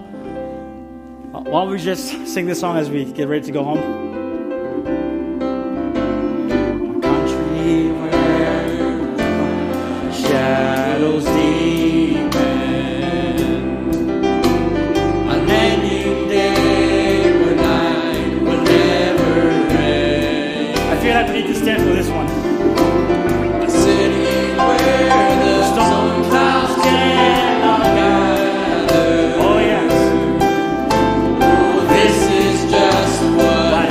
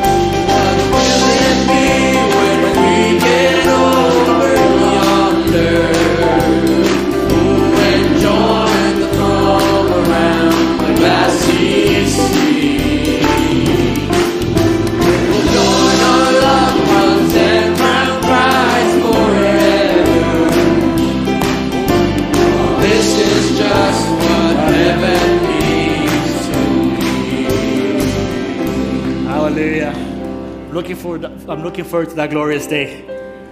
Oh, what will it be, saints? What will it be? Parents, think about it. All the labor and all the tears, and God sees you. Don't think that God doesn't see it. God knows the agony and the burden of your hearts. But one of these days, there's going to be a great rejoicing. And with your son and your daughter and your family, you will all crown him Lord of Lords. There won't be anybody missing there.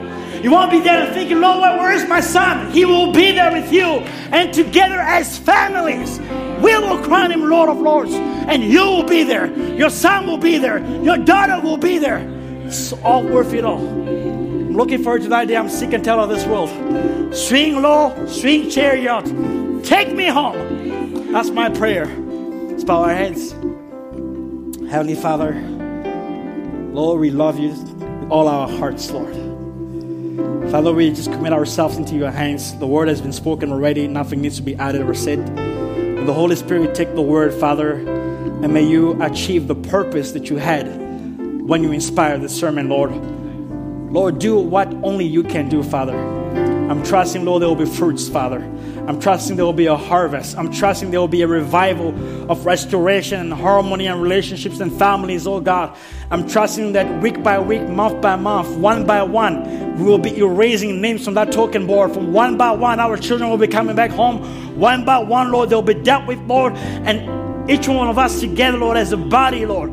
Parents, ministry, deacon, ushers, counselors, all of us workers are laboring together in one mind and one common accord, Lord, to find out which is lost. Lord, we're looking forward to a wonderful camp, Father. We're looking forward to a wonderful service this Sunday, Father. Continue to move.